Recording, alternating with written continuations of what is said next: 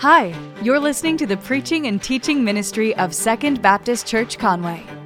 These resources are not designed to take the place of a local church, but we hope they will encourage you on your journey with Christ. For more information about how you can connect with the Second family, visit mysecond.family. Thanks for listening. Yesterday, was Christmas. We had a good time and all that sort of stuff. And I was just kind of curious, those of you who are in the room today, how many of you have already taken down all of your Christmas stuff and it's put away? Anybody?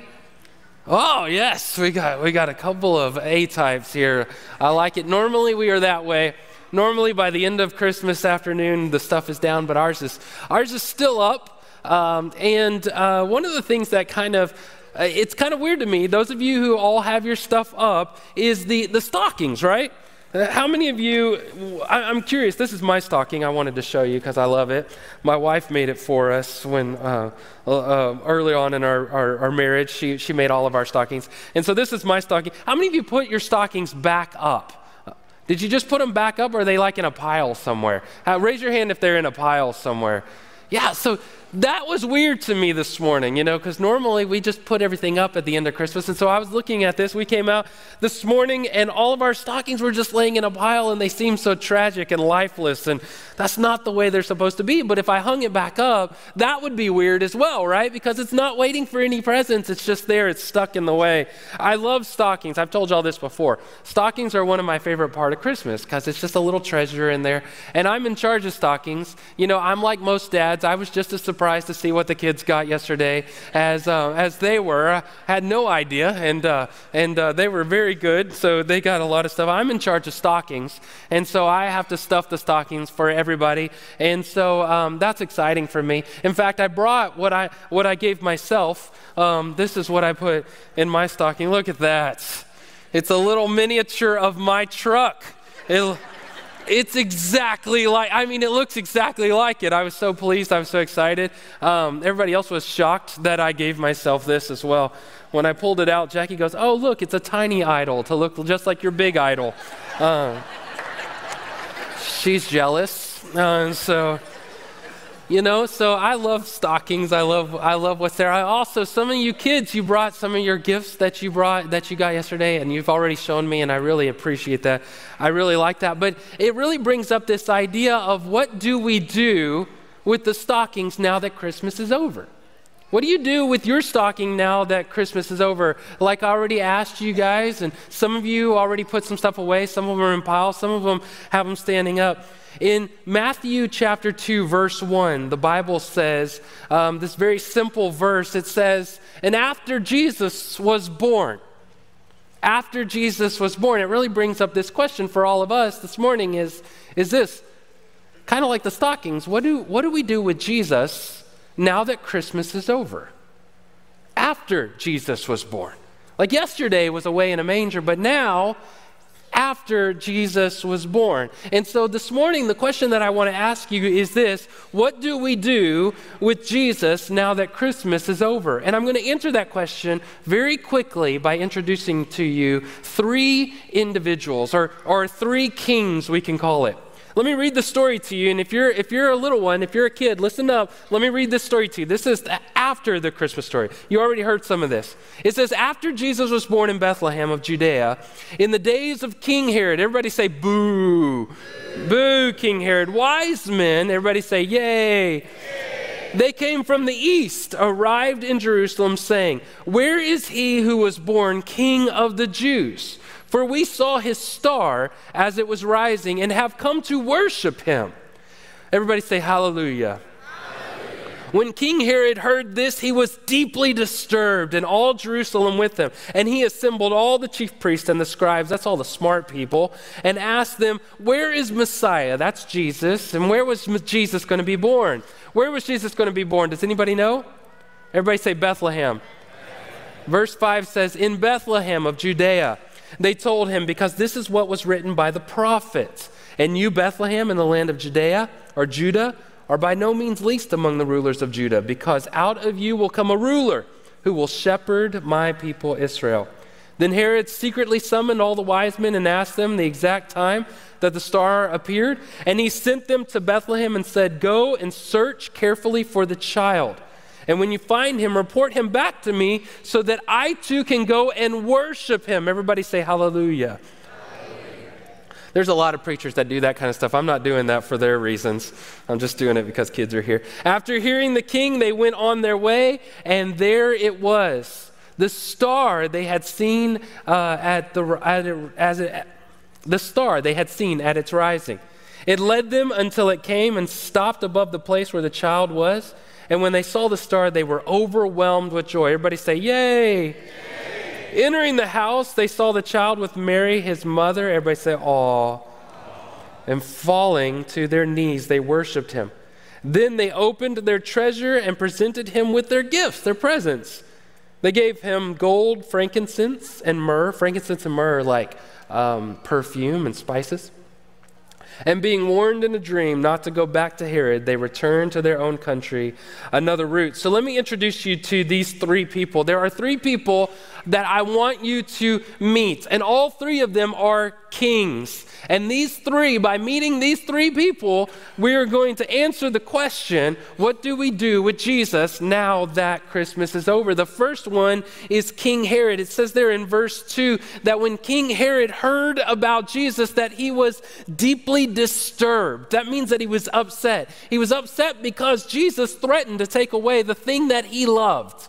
The thing, his own little kingdom, because he was king of that area and he heard that King Jesus was there, and so it threatened to take away the kingdom that he loved. It's like if you have a brother or a sister and you have a present and then they come and they try to take your present from you, that makes you upset. That makes you disturbed. That's what happened to King Herod. And so what he did in response to that, not only did he feel threatened, but he also then he did the weirdest thing. Y'all know what he did? He pretended to worship. He hid his upsetness by pretending to worship. And there's a lot of people that do that. They'll pretend to worship Jesus. They'll say things like, well, God told me to do something that ends up being very selfish. Or they will come to church every now and then if something better isn't on their schedule. Or they'll even say church words.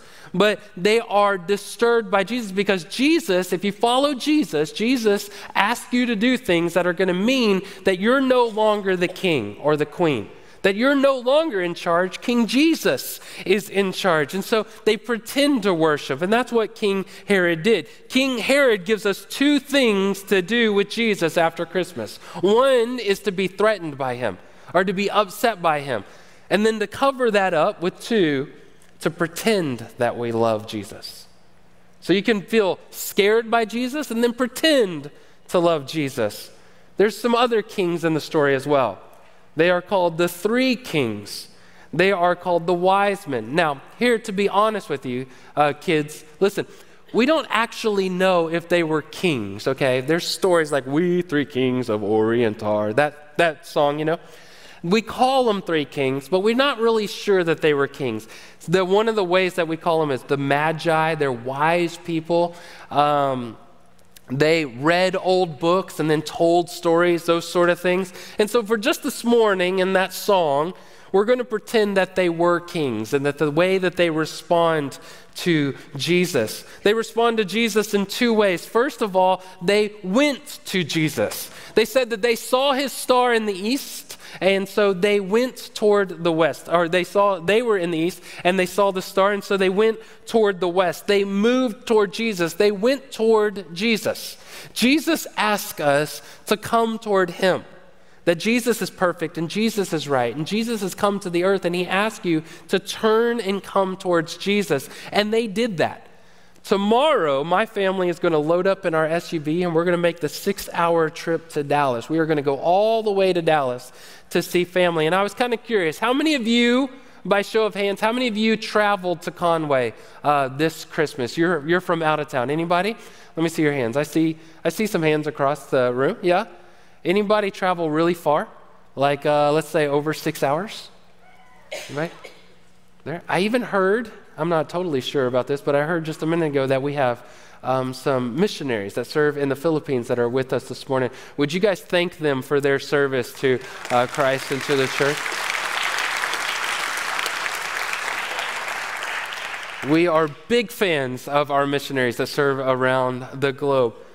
But like missionaries that go across and like my family that's going to load up and go to Dallas, these wise men, these kings, they loaded up and they moved toward Jesus. The second thing that they did is they sacrificed.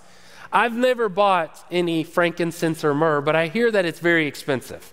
All right, gold and frankincense, it's like your very favorite thing, your very favorite toy. If you were to give that and give it to Jesus, that's what they did. They went towards Jesus and they sacrificed for Jesus. That's what the song says. We three kings of Orient are bearing gifts. We travel so far, field and fountain, moor and mountain, following yonder star. They traveled towards Jesus, they sacrificed for Jesus, and like King Herod, who pretended and was distraught, giving two ways that we can respond to Jesus. The three kings, they respond in a different way. They move towards him and they sacrifice towards him. Which brings up our third king. We have King Herod, we have the three kings, and then we have King Jesus, who's in charge, who is the rightful ruler of the world. And so the real way that you have this morning is to respond to Jesus. You have an opportunity this morning to respond to Jesus like you always have. That understanding that Jesus is actually in charge, that when he was born a baby, he was born a king.